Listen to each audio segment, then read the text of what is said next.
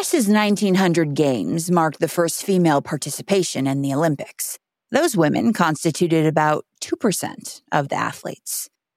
This summer, nearly 49% of Olympic competitors will be women, along with a record number in the Paralympics. On this very podcast, more than half of the athletes you've heard this season are women.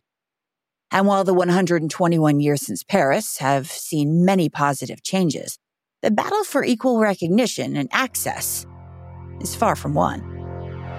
When you have leaders on a team like Megan Rapinoe who open the door, not open it, blow the door down, it allows everyone else to have that mentality of, wow, like, it's okay for me to be this way. It shouldn't be, oh, it's female or male. It should just be, oh, that's a badass athlete on the front cover. From NBC Sports, this is The Podium, a podcast about the Tokyo Olympic Games. As we near Tokyo, we'll bring you the story shaping the greatest athletic competition in all the world, held in extraordinary times. I'm your host, Lauren Shehadi, and over the 12 episodes leading up to the opening ceremony, we'll dive weekly into a facet of these games to discover the people and the places that will define them.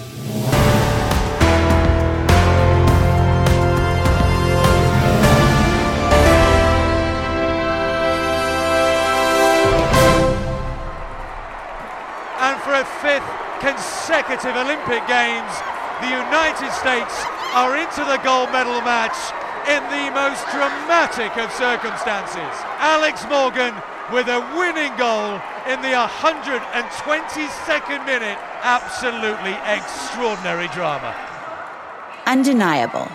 It's what women have had to be in order to receive the attention necessary for change. And in the U.S. medal count, they've been just that. For the country with the highest medal count in Rio, women accounted for 61 medals to the men's 55. In London, it was 58 to 45. American women on their own would have tied as the country with the most gold medals at the last Olympics. But in an industry where contract negotiations are newsworthy, the pay gap is still glaringly evident. Beyond the numbers, inequality in perception also showed its presence when the Tokyo Olympic Organizing Committee president resigned after making a comment implying women were too talkative. That if they increase the number of female board members, the board meetings would never end because female members tend to speak more. One group of women is praised both for their success on the field, winning 4 golds in 6 Olympics, but also for how much they're willing to talk and what they're willing to say. The U.S. women's national team. The next time I see the men's team, I will have to remind them that you guys beat the men in viewership. Yeah. You guys done good. Thank you, guys. Hi, I'm Ashlyn Harris. And I'm Krieger. And we play for the U.S. women's national team. Ashlyn Harris, Krieger, you've been teammates with some of the more influential female athletes today. Why this group of women? Why not this group of women? I feel like we all feel that we want to leave the game better than where we found it. And we never want to just be defined by footballers. I mean, there might be some in the group that would just be really good footballers. But I feel like there's a lot of our teammates in these women who are so confident and impactful and positive and want to just change the world and fight for issues that they believe in. It's pretty incredible to see every single day. And I think we all just motivate each other within the group to want to do more and be more and use our voice and platforms more. And so I think it's just a feeling that you have, like that you can use your own platforms, but you can also use U.S. Soccer's platforms, NWSL platform, our specific clubs platform to really speak up for, communities and issues that we want to fight for and that we believe in. I genuinely believe that when you have leaders on a team like Megan Rapinoe, who open the door, not open it, blow the damn door down, and is not scared to ruffle feathers and be outspoken and not be the nice girl and go by and, you should be sweet and grateful and all these things as a female. It allows everyone else to have that mentality of, wow, like, it's okay for me to be this way. It's okay for me to stand up for my rights. It's okay for me to be unapologetically me. It's okay for me to live my truth. I think in the past you had like your leaders and they were the spokeswomen of the team, and that was that. And I think Megan Rapinoe came in and was like, you want to fight for childcare? You want to fight for this and LGBTQ plus rights? I'm in. Let's go. You know, one of the reasons we wanted to have you on was because you're in somewhat of a unique position of being female Olympians, activists, right, for women and LGBTQ plus rights, the spouses of a professional female athlete, and in the last months now, mothers to a beautiful baby girl. We're sort of flooded by your daughter Sloane's cuteness and this whole family picture, but it took a lot to get here. Let's go back to the beginning. How'd you meet?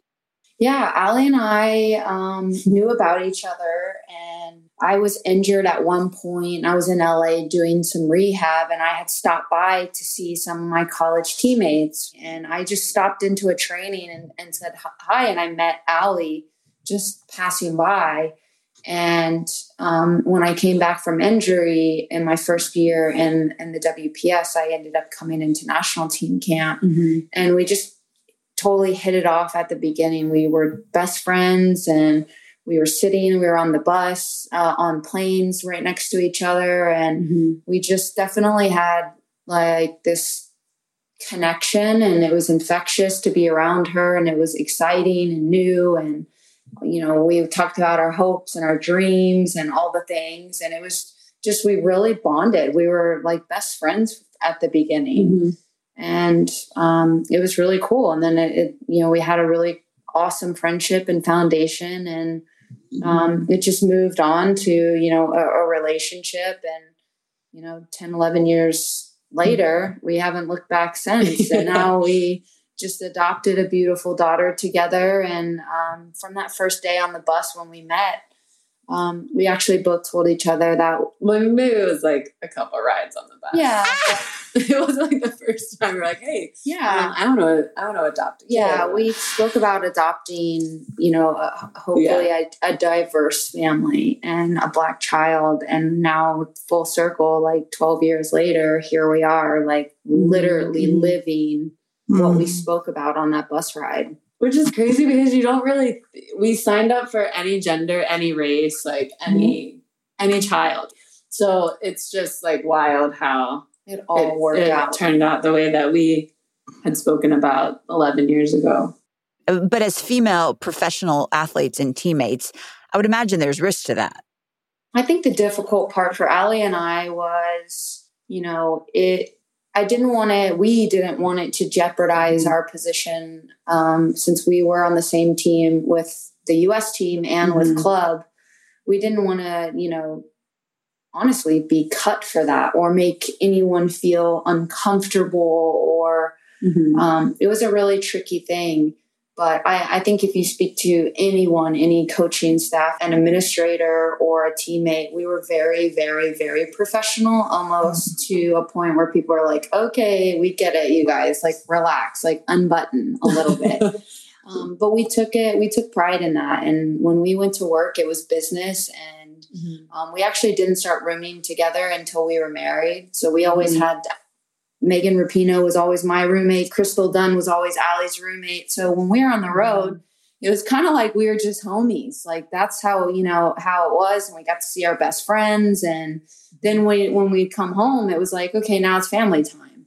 So, yeah, it's interesting. We were just so scared of the dynamic of what could happen if people had an issue with it. And, you know, not everyone is always as accepting as we would like. So we were really fearful. We were fearful for our sponsorships. We were fearful for our image and our careers independently that we had built, our brand. You know, that's what paid the bills. So it was definitely a scary time. And I was absolutely shocked when we did come out, how much support and understanding and accept, like everyone was so happy. We were like celebrated for it, which was so cool. And, you know, I just feel like, for so long, I was so worried and so scared and like felt like I couldn't really make that next step, like publicly. And then when we did it, Allie and I both were like, why did we take so long?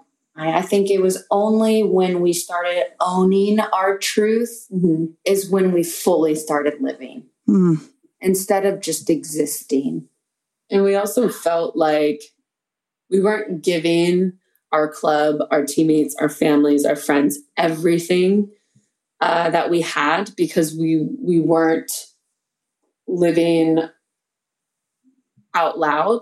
Like we didn't put our relationship out there from the very beginning. And I feel like then once we did that and once we were like, hey, we're going to engage or we're getting married, this is who we are, this is us, like it or leave it.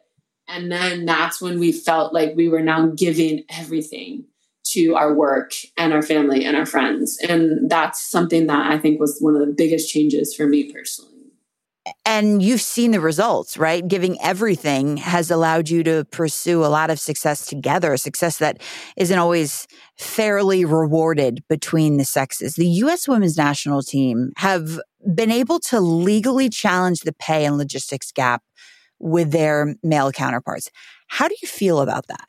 Well, unfortunately, that's really it's not something, all we can do is show up every day and be the best that we can at our job. And, I don't write the checks. I don't do the merchandise. I don't do all the things, but people tell me no all the time. To what? Everything, whether I'm outspoken or I'm fighting for this, or you're not going to be able to get that, or you should be grateful for this. And I think if you just continue to bang on that damn door and not let someone tell you no, you just got to keep showing up and you got to keep fighting. And, even for us in our community, we are constantly trying to do things to progress and figure out okay, this is our worth. This is what we should be getting paid. This is how we should be treated. We're constantly fighting for the whole.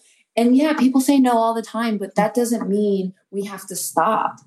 That means we just got to keep working harder.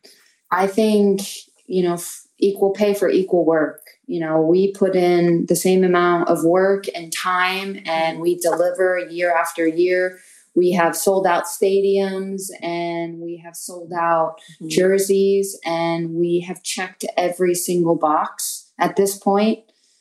So the problem is we win. We're winners, which there's a cost that comes with that. So having equal pay will be very costly for our federation and they need to be willing to, step up and eat that. So we can move forward. I think always the argument is, the women have made more money than the men. That's because we win. That's because we tick every box consistently every year, but it is by no means equal. So my hope is even FIFA at some point can figure it out and we can have the same amount of money for winning a World Cup for both sides. It makes no sense to me. TV ratings are skyrocketing. So what is the excuse besides just feeling like they don't want to? I don't know. It's so confusing, but I just feel like we got a little bit more work to do. It's a little bit more complicated, but we'll get there. We will definitely get there, and we're hopeful sometime. We might never see the benefits of it, but I'm hopeful for future generations that they will not have to be our age and wondering what to do next. I think slowly there has been progress, but I don't think it'll ever get to a point. I mean, I should never, we're not going to say never, but I mean, years and years and years down the road, I think until people start to really recognize that women's football is, you can't really compare it to the men's side. It's its own sport because it's just different. And also I feel like until you get women in powerful positions across all industries, and in FIFA and in U.S. soccer, I mean, fortunately, we do have a female president in U.S. soccer. But until we have more women in those powerful positions, I don't know if necessarily we're going to see a lot of change happen very quickly. So that's why we need to kind of continue to do what we want to do and really put ourselves in positions of power and create change. And just like Ashlyn always says, you can never create change just by staying in your lane. There was, I think, Alex or Pino, or I don't know who was on the front of the FIFA 21 video game, which is progress, but also people still make comments of, of course, that, it's a female athlete. And it should just be, that's a badass athlete on the front cover. It shouldn't be, it's female or male. And so I think we need to get to a point, obviously the work will never be done. And we just have to keep fighting and keep speaking up and get women in positions of power who can really impact. I think being badass of all the things you are is kind of the most, undeniable part of this generation of female soccer players. I'm always baffled about claims around women's sports being less tough than the men's. Like the women's game it's a very different type of game. It's very physical. It's very entertaining. It's, you watch in a men's game, they get stepped on and they're rolling on the ground and it's just very dramatic and emotional. And women, you've got, head split and mouth split and, we just keep going. We're just built that way. I think if we're just celebrated for maybe it being a little different and not being constantly compared to our male counterpart, it'll hit differently. And that needs to be through all cultures. It's also a different type of game. When you watch it, it's just such a different type of game and the way we approach it and the mentality. And I don't know, I feel like it's a lot different than, just saying, there's a women's game on. There's a men's game on. It's just like, it's just a different football game. Yeah, different in many ways. But one thing that I love is that some of the competitors are breastfeeding at halftime. That makes headlines, but should it? I feel like that's just like an everyday thing for us. Right? There's 4 moms on our team. And so this is like, we have the kids around all the time. If you guys could just come on a travel day with us, it's honestly insane to see all the strollers and the bags and the, our teammates helping, carrying all the things. But yeah, this is like our day-to-day life. We have the kids on the field after the game. They're running around. I know a lot of other, parents, say, I see it more maybe in the MLS than I do anywhere else, but like, the kids coming out onto the field and running and playing after the games, which is nice to see, or in the English Premier League or other leagues around the world. That's nice. It's not often enough, but for us as female athletes, I think it's so important to continue to have that be normalized and like, well, yeah, our kids are coming on the trip and yeah, they're going to be up in the suite safe. And then after the game, they're going to come down and they're going to run onto the field and it's going to be like an everyday event. It shouldn't be, something that's a one-off. I just think at the end of the day, and you talk about normalizing, breastfeeding, it's very normal in our locker room. Sydney LaRue is my locker teammate.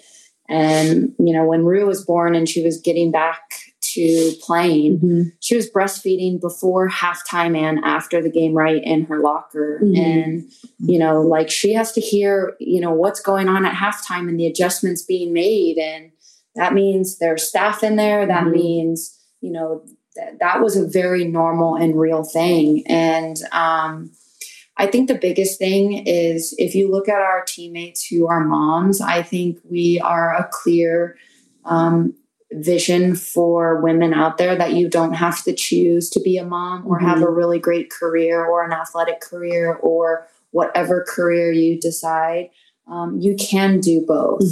And just like anything, it's difficult. I'm not going to say that it's not hard and, all the things, but we are capable of doing insane things. And that's just like one thing I've learned out of this whole experience. Like when Allie and I are up every 3 hours taking care of our beautiful child and then waking up at 7:30 and then going to be leaders and captains and big people on our team and showing up for games and, changing the out. Like we can do incredible things. And I just think it's proof that you don't have to choose. you've built up this strength to do the incredible things you're talking about through struggle. I mean, Allie, your last name translates in German to warrior. I understand you recently wrote letters to your younger selves.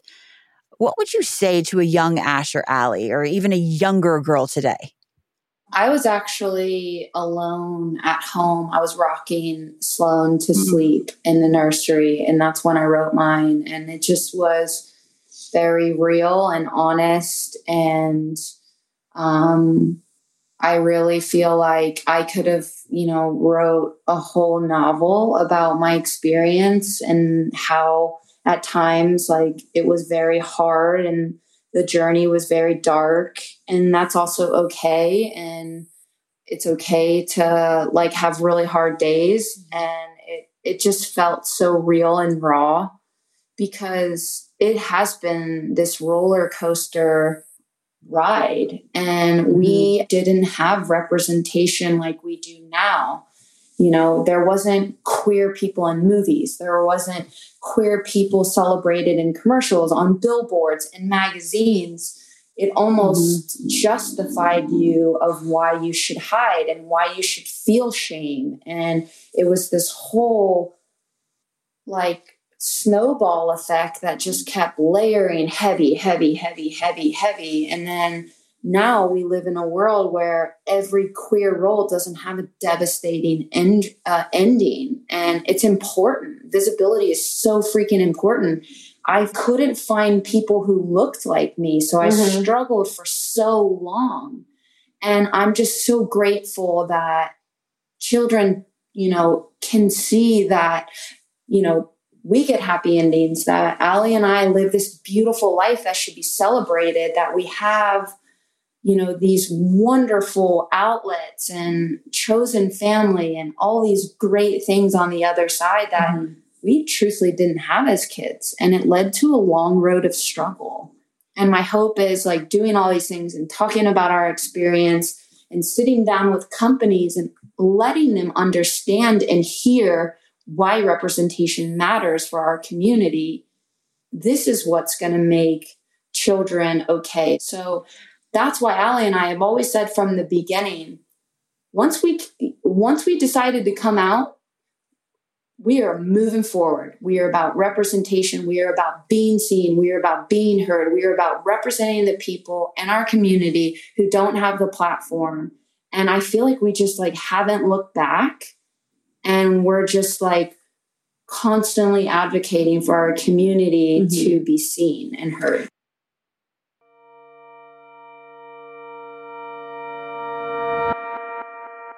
And now, an improbable but not impossible moment with NBC's Mary Carillo. Born in racially segregated Tennessee, Wilma Rudolph's early life did little to hint at the athletic greatness that lay ahead.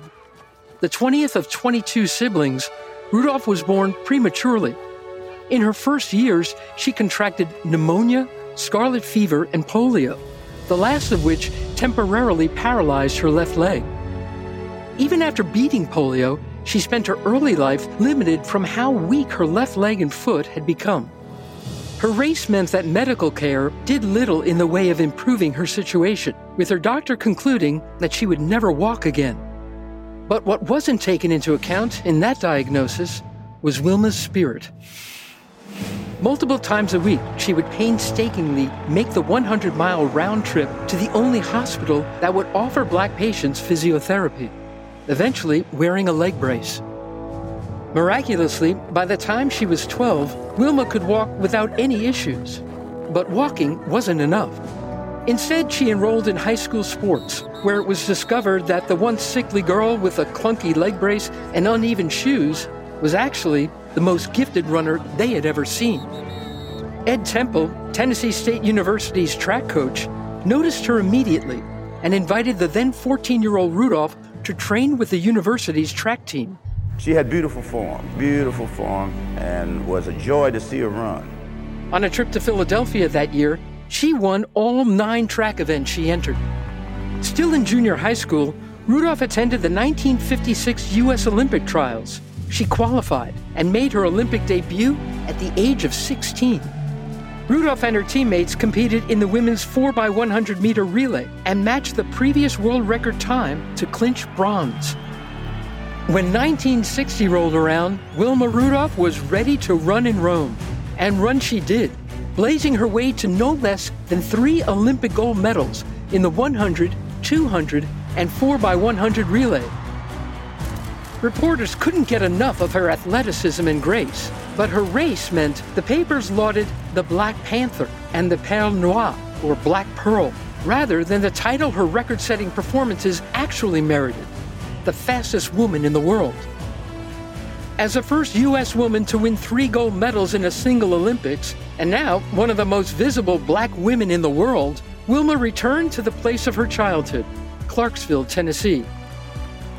Welcome Wilma Day was planned as a triumphant October 4th banquet and parade.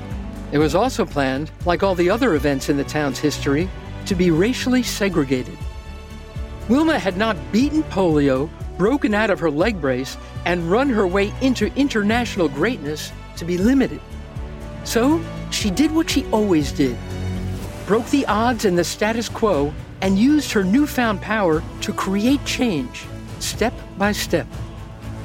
Welcome Wilma Day stands as Clarksville's very first racially integrated municipal event. Olympic winners are simply defined as finishing first. Olympic champions are much more. They are women, they are leaders, they are activists, and they are those who believe that frail girls in leg braces can and do run the world.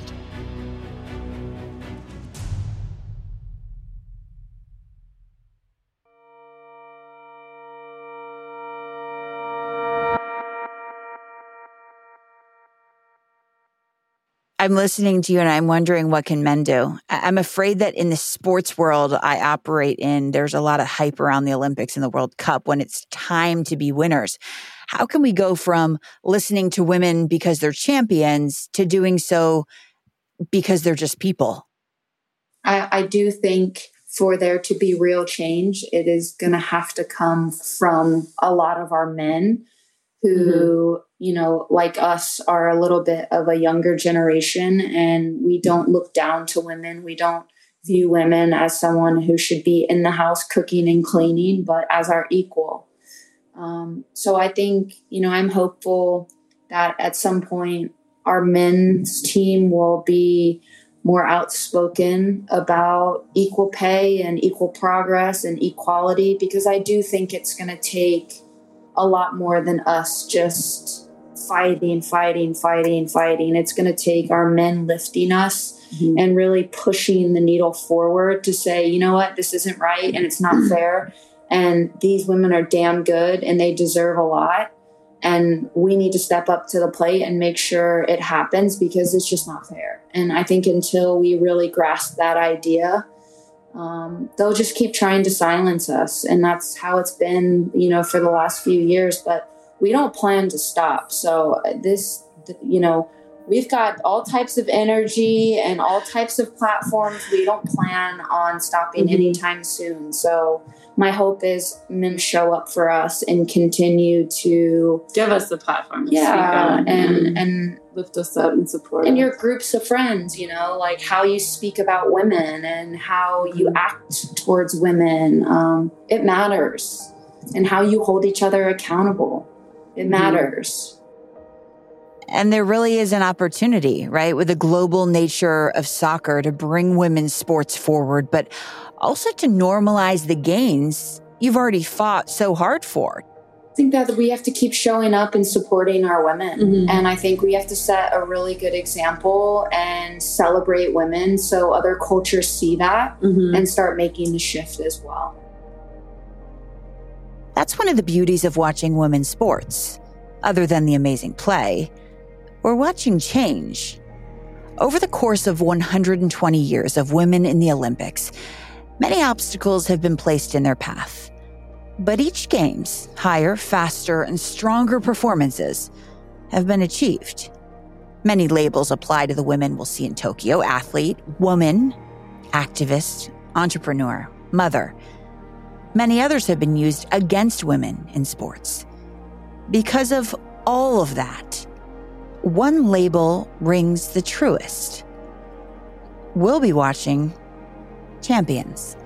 The joy, right? Like the joy that you have every single day, no matter if you're winning or losing. It's like, all right, well, am I still having fun? Yes. All right, let's keep going. It's just so important to just always like remember the human element. Like I just am happy to celebrate.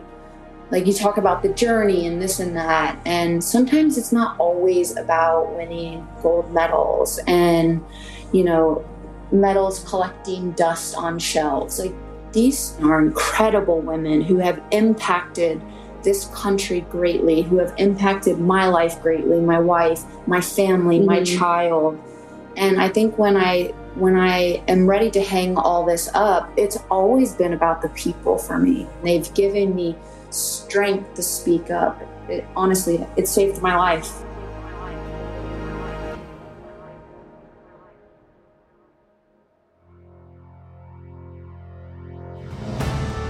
And that's it for this week's episode of The Podium. Follow now wherever you're currently listening to get automatic downloads. For more Olympic content ahead of Tokyo, check out NBCOlympics.com. And starting July 23rd, tune into the networks of NBC.